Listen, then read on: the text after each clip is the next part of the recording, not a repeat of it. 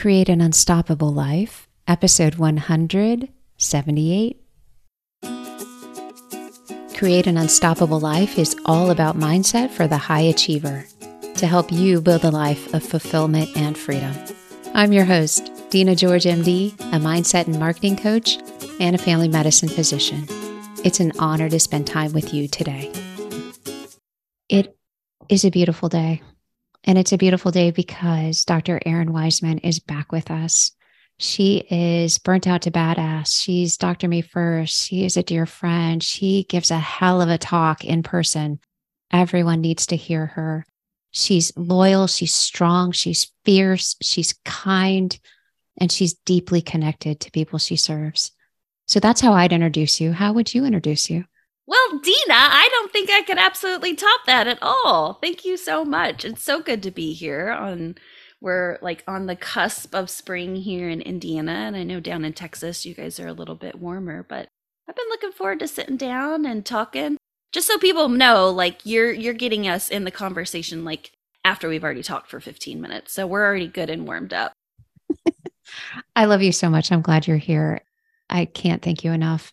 Today's conversation is on something that I think impacts all of us.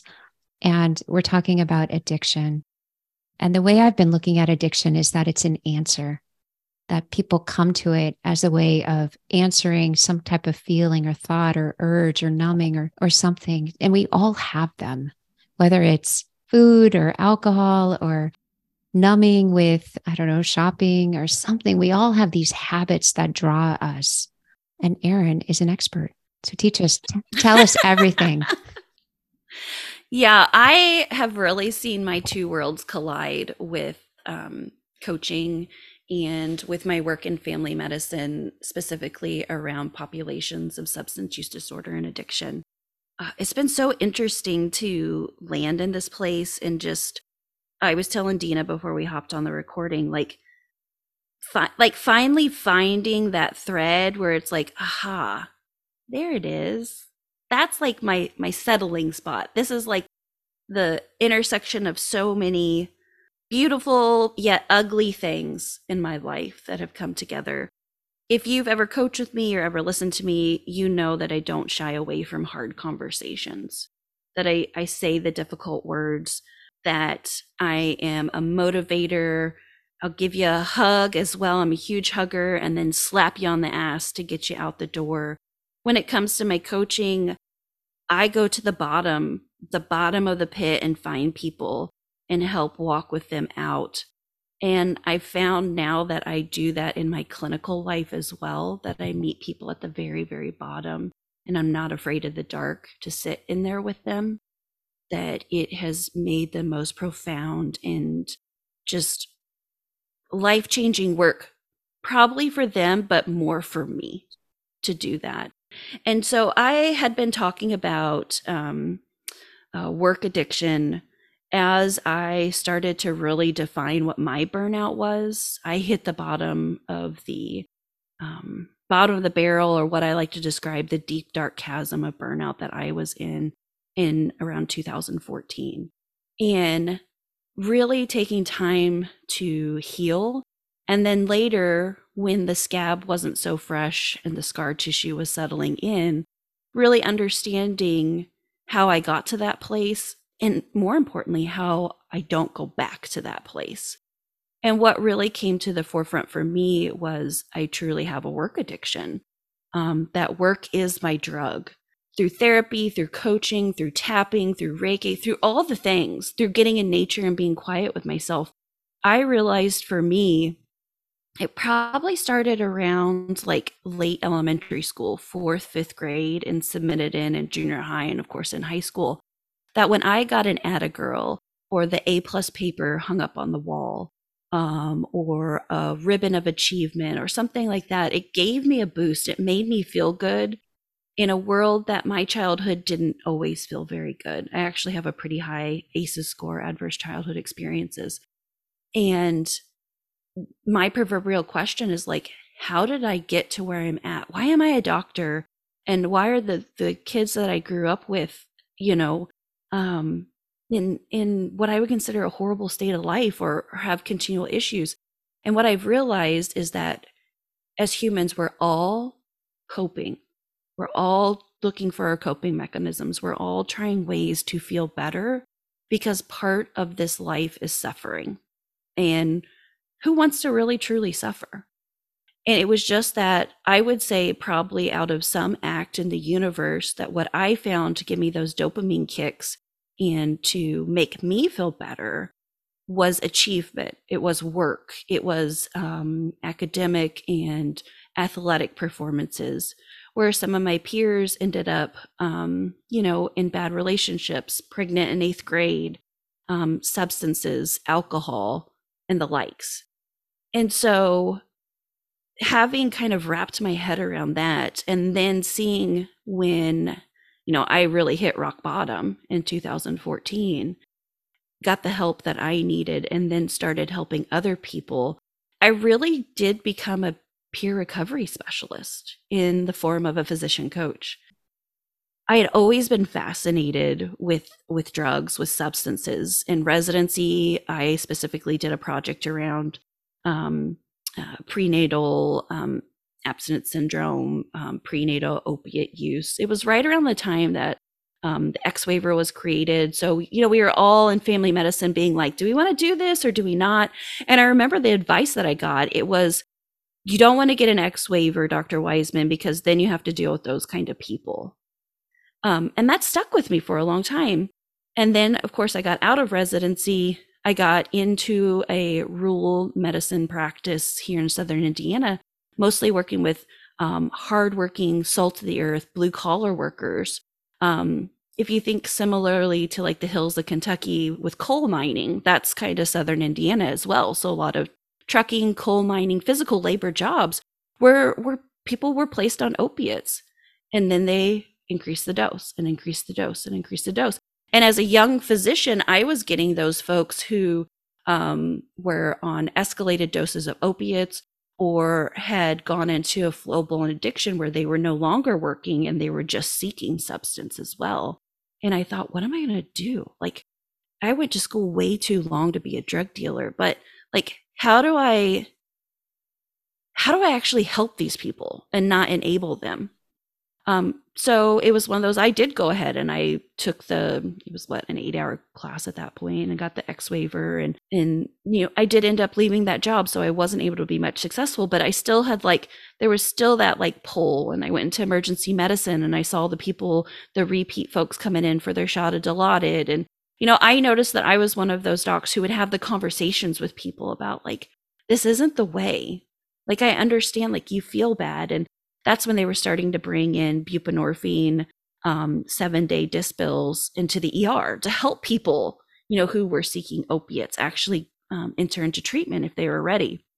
And I remember the gruff about that, we're just, enabling these people. And I thought, well, if you're willing to give them some Dilaudid, isn't that enabling as well? Whereas this actually has a program. Luckily in Indianapolis is a big hub for the DEA. So I always go up to the yearly DEA meetings. I love it. Netflix, if there is a show about any kind of substances, I've already watched it. My favorite being about the Indiana prisons, because actually Indiana has several DOC facilities. So Baby Behind Bars, if you want to jump into one of those, is a really interesting one. And then I became a staff physician for some local county jails. And that, as much as it is entering a third world country, I really got to see these are my people, because I could sit down with the detainees and talk to them and see what's going on. And I could manage their withdrawal and, make them feel better, because when you're incarcerated, you're already in a place that is full of suffering and discomfort. And that's when I knew this has to be a part of my practice. And so when I started my FQHC about 2 years ago now, with a special emphasis on addiction, it felt like a coming home, felt like a settling in. And then, like I said, with the intersection with coaching, I'm a burnout coach. I'm not specifically a addiction coach or a substance coach, but just having conversations, through COVID, it was wine o'clock for everyone. And I thought, I don't think this is how we want to cope with things. Or, there's more conversations around Amazon shopping. We were all getting things shipped and that sort of thing. And so, doctors aren't unicorns. We're people too. And it's just been so amazing to see these two worlds collide, because the same things that I would say in a coaching call or on a webinar, I get to say in my exam rooms now, like fall down 7, get up 8. Everyone is recovering from something.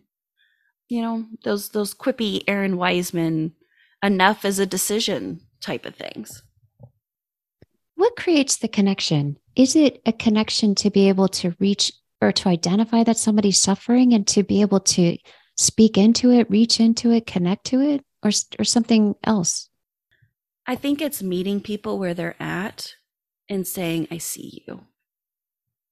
Whether they're in utter and complete burnout and they hate their life and they can't imagine stepping foot back into the office or the hospital, but having a call and saying, like, I see you. Or the guy that comes into the office and is acutely withdrawing from heroin and is like, I need help. I think it's seeing people and saying, okay, here's what we can do. And I think the other thing too is what I've learned both through practice, but also in life. Like, if I can make something 10% better, I did my job that way. And so many of these folks who I meet in the office or I meet on Zoom calls for coaching, they just really need that connection. They need somebody to, like, not breeze by them in the hallway or judge them because they're dirty, but just to say, like, okay, like, I see you and I respect your story, and this is not your forever. There's a way forward. What happens within you? Your ability to connect is extraordinary. I'm curious, does something open up within you? Like, what happens within that you are able to create that connection and that acceptance? I like to call it my DO magic, because my nurse practitioners even mention this as well. They're like, you can just walk into a room and somebody will tell you their whole life story. And I think it's about the presence you bring into a room or that you bring into the conversation, to just sit and to just know, like, not going to shy away from it, not going to judge whatever you say or whatever comes out of your mouth or whatever you tell me is your past medical history, or how many times you've overdosed, or how many rehabs you've been in, or, for the coaching side, how many nights you've driven home in hopes that you hit a deer, or that you hope that you had COVID so you didn't have to go back into the office. Like, just to sit there and see that and say, tell me more. Just share with me. Tell me about this. And then I think also and I think this is where coaching makes me a better doctor, is instead of saying, okay, this is what we're going to do, just asking them, like, what do you want to do? What do you want right now? Do you just need me to hear your story and I need to give you some harm reduction methods? Do you actually want treatment?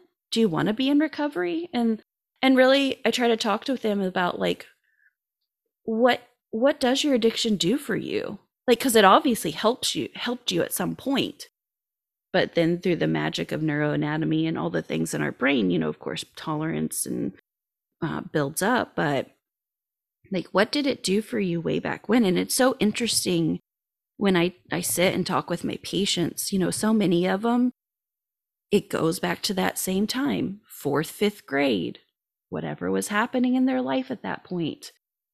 Maybe they shared their first drug experience with a parent and it made them feel better. They drank alcohol at 8 years old, and then afterwards they didn't feel so anxious anymore. And so, like, getting back to that, and there's so much trauma-informed care that needs to happen in the American healthcare system. And I think, again, like, having been a coach for now almost 10 years, like, just being able to approach things lightly, and then also sense when maybe it's getting too heavy, and helping them shoulder the burden, and then also, like, tuck it back away so that maybe today's not the day to handle it. And then taking this next best small step forward to be like, maybe today we just get lab work and I'm going to see you back. Or would you be willing, if I come to work release and visit you since you're not able to get out to the appointment? And I think it's also that like Aaron Wiseman special sauce of like, I'm not afraid to walk into the jail or to the work release or give anybody a hug. I think they feel a difference. So that tells me how you do it and what you do. Now I'm curious what happens within you. Do you have a feeling like this is what I'm meant to do? This is who I am? Yeah, absolutely a feeling that it meant to do, and almost like a meeting of souls. Like truly like I see you on an even parallel level. Got it. Like you get to be there too. Mm-hmm. You don't have to exclude yourself or be somebody else. And I think that's been the most important thing for me in my professional modification so I don't burn out again. No matter what work I do moving forward, if I'm not able to show up as myself, then that's not the job for me. And so it was really interesting in this job, this non-for-profit I work with. I told them, I said, you need to Google me before you hire me. And you need to be okay with everything that you see on the internet. And I said, I'm not changing it. Like, I'm still going to podcast. I'm still going to be a sassy, sweary mom. This is who I am, and this is how I'm going to show up. And if this is going to be a problem for your organization, then okay, like, take me or leave me. It is 100% okay. And they said, no, it's fine. We actually think this is really great. So there's a lot of people who deal with addictions at some level, whether it's themselves personally, whether it's a family member, a child, a friend, a colleague, somebody. And boy, there's a lot of emotion that builds up and frustration and suffering as well. Can you speak to that? Like, how can we set some of that down and develop more compassion or ability to be present?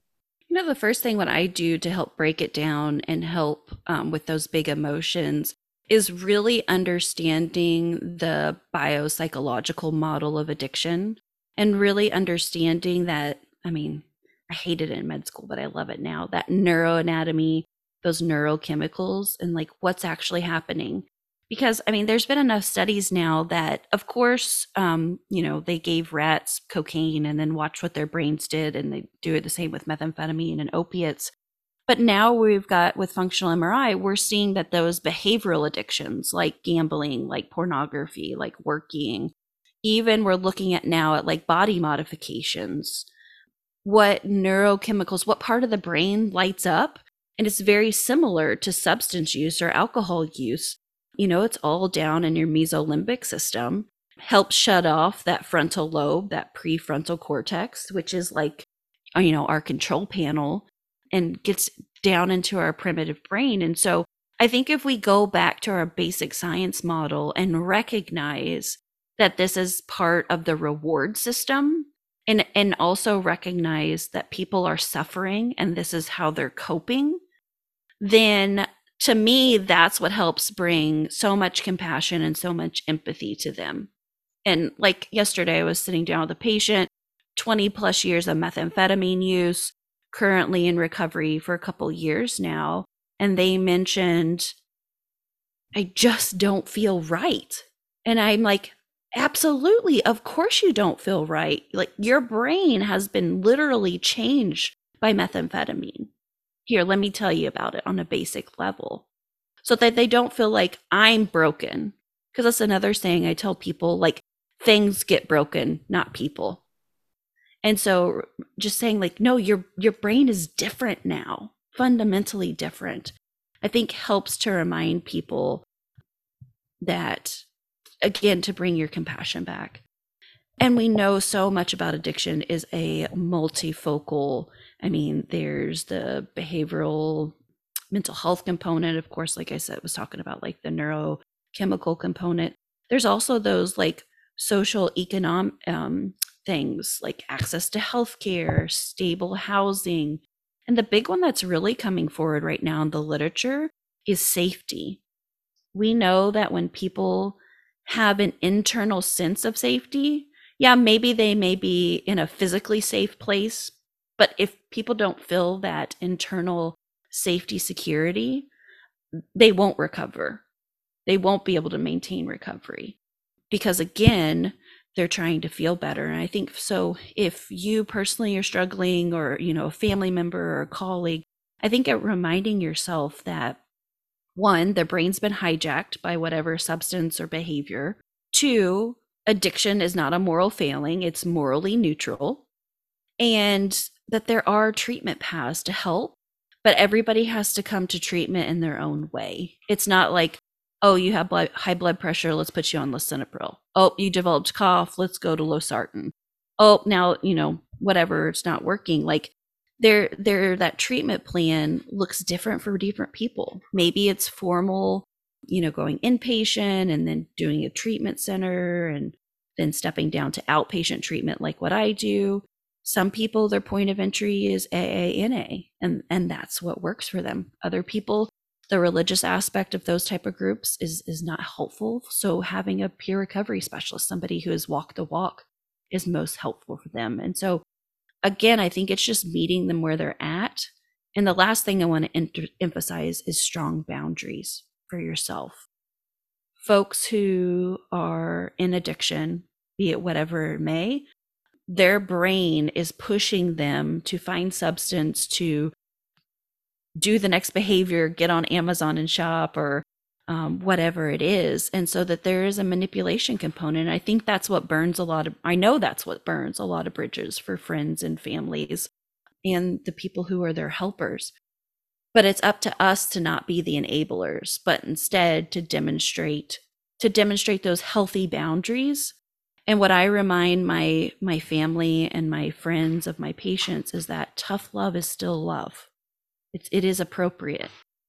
And that codependency is a real thing, and it's difficult. And so taking care of yourself in the best ways possible is really helping that other person as well.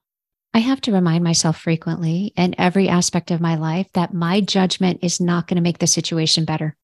I've learned it several times. Yeah, and I think we have to too, check our biases. They're unconsciously there under the surface. They just are. And that's part of living intentional, though.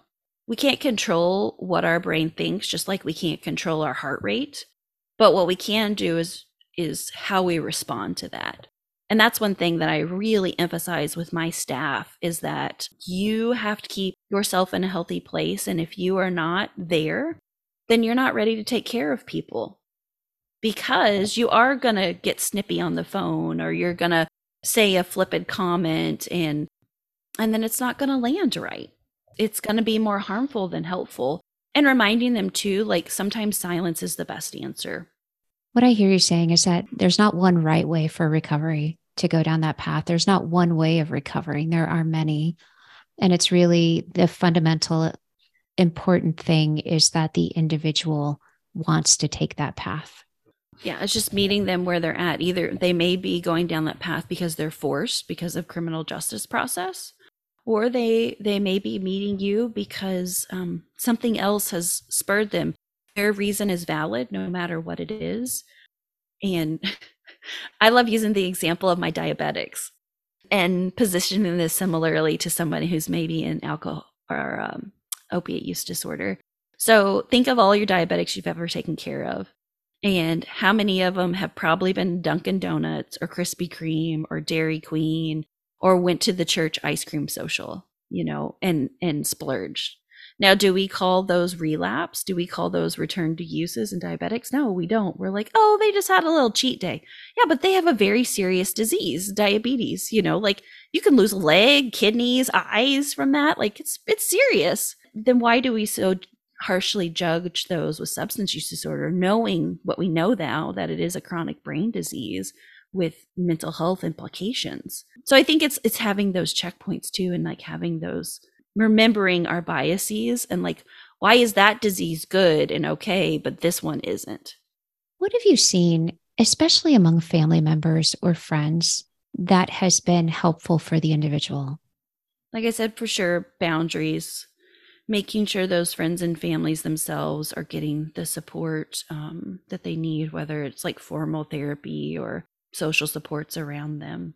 I think having an understanding of the patient's diagnosis And actually, I'm getting ready to do a public conference here in my little area, specifically pointed towards friends and family so they can understand a little bit more of it. I think also it's like we always want to know why. And so many times parents are like, how did this happen?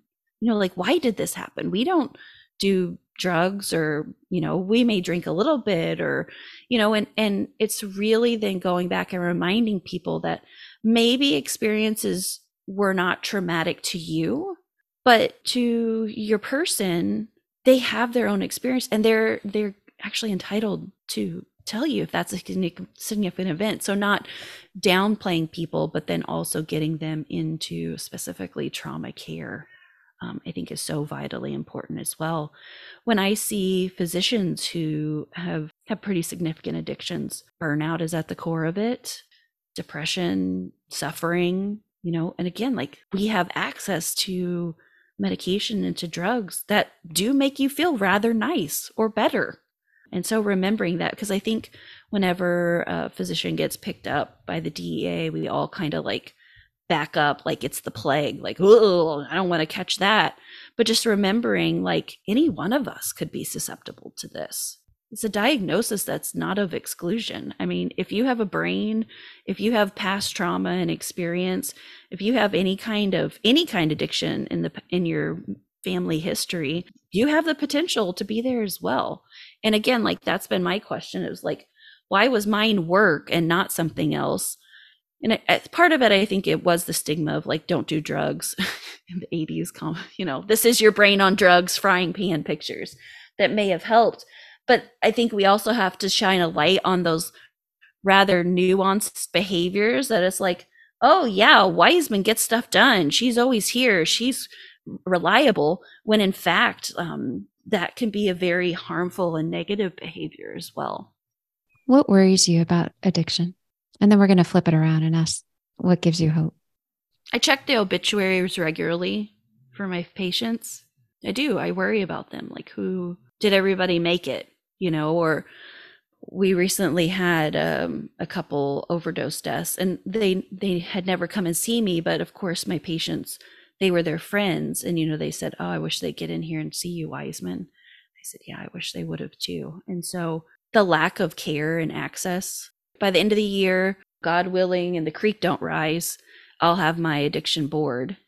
And that feels significant to me, to have that level of education and to bring it into my region, so that we can have more conversations. We have talks and all sorts of health fairs about heart health and checking your blood pressure and stuff. If I put a container of naloxone on the table, people think it's like a snake. They're like, oh, I don't need that. And it's like, no, it's maybe not evidently for you, but maybe it's for somebody else who could use it, because dead people can't recover. And so I think that's what most bothers me, specifically in my area. In rural medicine, we deal a lot with opiates and methamphetamine, and it's not safe. Supplies are really dangerous right now. That's what worries me is my people.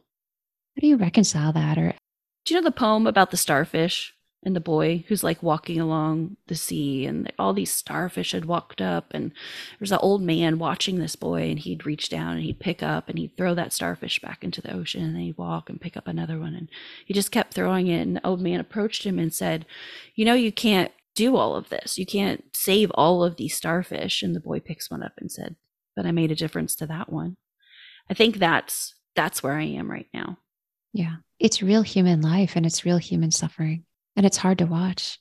I watch it in the hospital, and I have to find that space of just saying it's okay. I can't do what people don't want done. And there are limits to what I can do as one human. Yeah. And not everything is mine to do. It's sitting in the suck, But I think as, the X waiver has gone away, which I think is actually a really great thing, because hopefully that will start to numb out the bias that physicians have, like, oh, buprenorphine is a really dangerous drug. Tylenol is more dangerous than buprenorphine. And so hopefully that will have more practitioners, both doctors, APPs, who are willing to prescribe it, even if it's for one patient. Like, maybe they see you, Dr. George, in the hospital, and you talk to them and they're ready, and so you give them a a week script for buprenorphine until they can get to their provider. And now any PCP can continue that on. And there's not a huge amount of regulations around it. If you're prescribing Loratab or any of the hydrocodone, oxycodone, like, you need to be prescribing buprenorphine too. It has less implication or less chances of overdose than those other pain medicines you're giving. So I'm hoping more surgeons start doing it as well for folks, who have acute pain care, because buprenorphine actually does help with acute pain as well as help with cravings. Just reconciling that addiction treatment is primary care. Like, if I need to probably have a banner made of that, and to show, like, you don't need to go to a specialist for this. It's super easy and it's super gratifying work to help people. And so I hope I think that's how you rectify it, is you help your one starfish, and hopefully that starfish finds the next person to help them a little further down into the ocean. Yeah, because having your friend say, hey, there's this place and it's really good, that's a lot of credibility. What else gives you hope? So X-Wave are going away. More discussion here locally. I've been doing a lot of work with criminal justice and doing a lot of education around that, like, MAT, medication assisted treatment, is not a duct tape fix for opiate use disorder, that this is actually medicine. Similarly, going back to my diabetic example of, if I said, no, insulin's too dangerous, I'm not going to prescribe it because insulin is dangerous. What kind of risk would you be putting those people to if you they just exited your clinic? It's the same thing with opiate use disorder, being like, no, I can't prescribe buprenorphine, or no, you're on drug court, so you can't be on any kind of medication. And not seeing it for what I believe it truly is, which is treatment, which is a working relationship with your healthcare provider. That a lot of these people, they haven't been to a doctor except if it's an emergency room visit or since they were a child. Really getting in touch, because if you don't have your health, you really don't have anything. So that gives me hope, is that there's more and more discussions in the prisons, jails, community correction circles, recognizing that, like, oh, we can decrease recidivism and violence within our facilities. We actually can help people move through the system more successfully and get them out into a life that is thriving, rather than them leaving and then they're back in 3 months. They're seeing the actual proof. And so that gives me hope that we can start catching people there. And as it becomes more status quo, working with other people as well. There's been a lot of studies that come out that show that middle class, upper class, white people have access, and everybody else, they don't have access to buprenorphine, which is a great medication to help them. You've grown and changed a lot professionally since starting at the FQHC. Mm-hmm. What stands out as far as who you've become from that experience and what you're able to offer? When I was a little kid, I grew up in a super conservative Baptist church. And the only ways that women could be leaders were if they were Sunday school teachers, missionaries, or like doctors in the field. They couldn't be pastors. They couldn't be like head of church. I have always known that there is a leadership component built into my soul. And now in the place that I work, that place in my soul sings that I am doing the leadership that I'm supposed to be doing, and I'm helping people in a way that only Aaron Wiseman can help them. And I think that's been the biggest thing. And then also recognizing too, I've done so much professional development. I talk about physician workplace issues. Actually, I'm getting ready to do a talk here in about a month in Nebraska.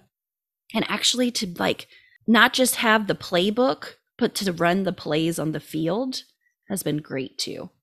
Sending an email instead of having a meeting type of thing. Forcing my staff to take lunch and to take breaks, because it's so easy just to work through the day and have a bladder that's the size of a 2-liter bottle. Having conversations about not just how the job is doing, but how are you doing, and cultivating a workplace that I only dreamt about years ago And now I actually have that in real life. And don't get me wrong, there's dumpster fires every single day. Yesterday was a horrendous clinic day, but we got through it. We're fine. And everybody got taken care of. And, we're back up and running again today. So I think the job has definitely changed me. And I almost feel like that I have been cultivated for such a time as this. Final thoughts. What does everyone need to know? Everyone needs to know that they're not alone, that this is not your forever. Help is available for those who ask. You're an amazing soul. I'm so deeply honored to be part of your life and that you're part of mine. Absolutely. I'm so glad that you said yes to coming on my podcast. Shoot, that was like 2017, 2018 when I randomly posted it on the internet. So I'm so glad about that. And I just want to put a call out to your listeners. I mean, if these are the kind of conversations that we have, like when we are on the trail or when we're hanging out, whenever Dina is hosting an event, you will most likely see Erin Wiseman there, unless like I absolutely like on my deathbed. So I would encourage, I just think it's so important to have these connection points and to have people that you can have conversation with. And also, don't you think, Dina, it's been so great to see how each of us have grown and shifted and kind of also like take a pulse check of each other as well, to be like, okay, how are you? Where are things right now? And just have really real conversation. There are very real conversations in our very real life of figuring it out. And our conversation started before the recording, finding that place of contentment. Mm-hmm. We'll have to do our next podcast recording about that, because I think a lot of people are searching for it and it's hard. It is. Thank you so much, my friend. Thank you.